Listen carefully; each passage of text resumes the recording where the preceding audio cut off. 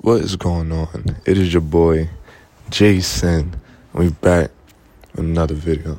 Now, this video is going to be about what are emotions? Like, what are they really?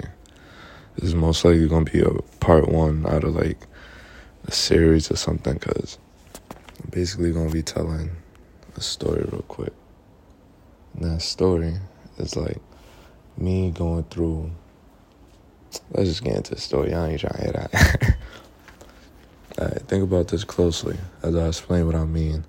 I've had lots of emotions: depression, anxiety, stress, happiness, cockiness, arrogance, delusion, all the above in different situations, circumstances, conveniences, and etc.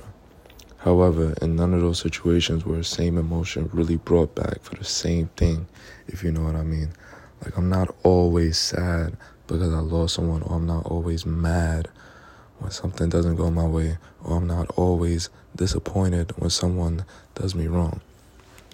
I have times when I am and when I'm not emotional or in use of emotions.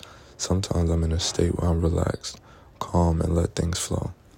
To put this more into perspective, when my grandfather passed last year, I was going through madness, sadness, anxiety, and all the above.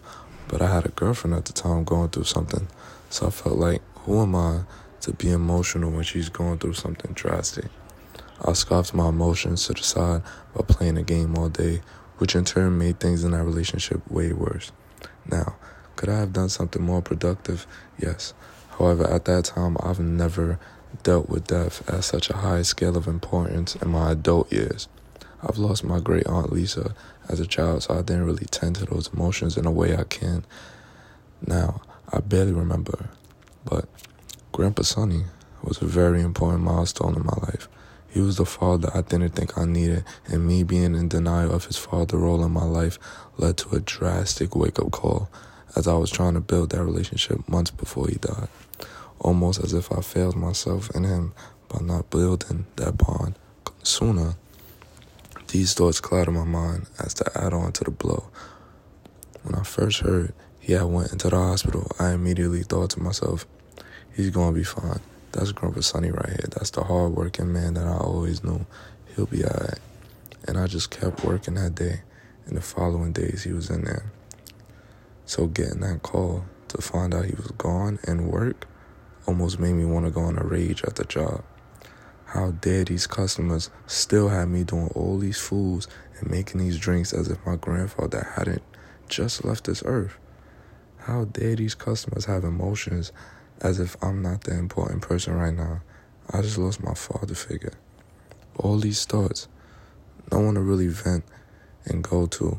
I jumped into a gaming addiction of a different kind of sorts. It was a work, game, sleep, repeat. If I had no work for a few days straight, I would literally wake up, do a morning routine, probably brush my teeth, and jump straight on that game. No water, no food, Uber some food in the night type shit. But I was surprised I was able to stay skinny during those times. I should have been like 300 pounds the way I was moving. I cried one time during this rage and actually felt way better. However, I hated that feeling of sitting there, feeling tears come down your eyes, almost feeling like a weak, vulnerable moment, which I was never for. Hated feeling like I was vulnerable, weak, or easily accessible to be taken advantage of. I've been in those situations way too many times in the past, and I never wanted to end. This caused me to hide my sadness, anger, and frustration into working extra hard, which actually helped me get POQ, or partner of the quarter. But at what cost? My mental health was scaffed. Any little thing can turn into a big thing, and little things I could push away were now big deals. How dare this customer not be specific and ask for a fucking iced drink at the register instead of a hot? This asshole now got me making a whole new drink for him like he's special. I'll smack the skin off this prick right now, on God. This is only the beginning of the rage. Due to what happened right after, I thought I was finally getting over the bad things of life. That's for another pod, though.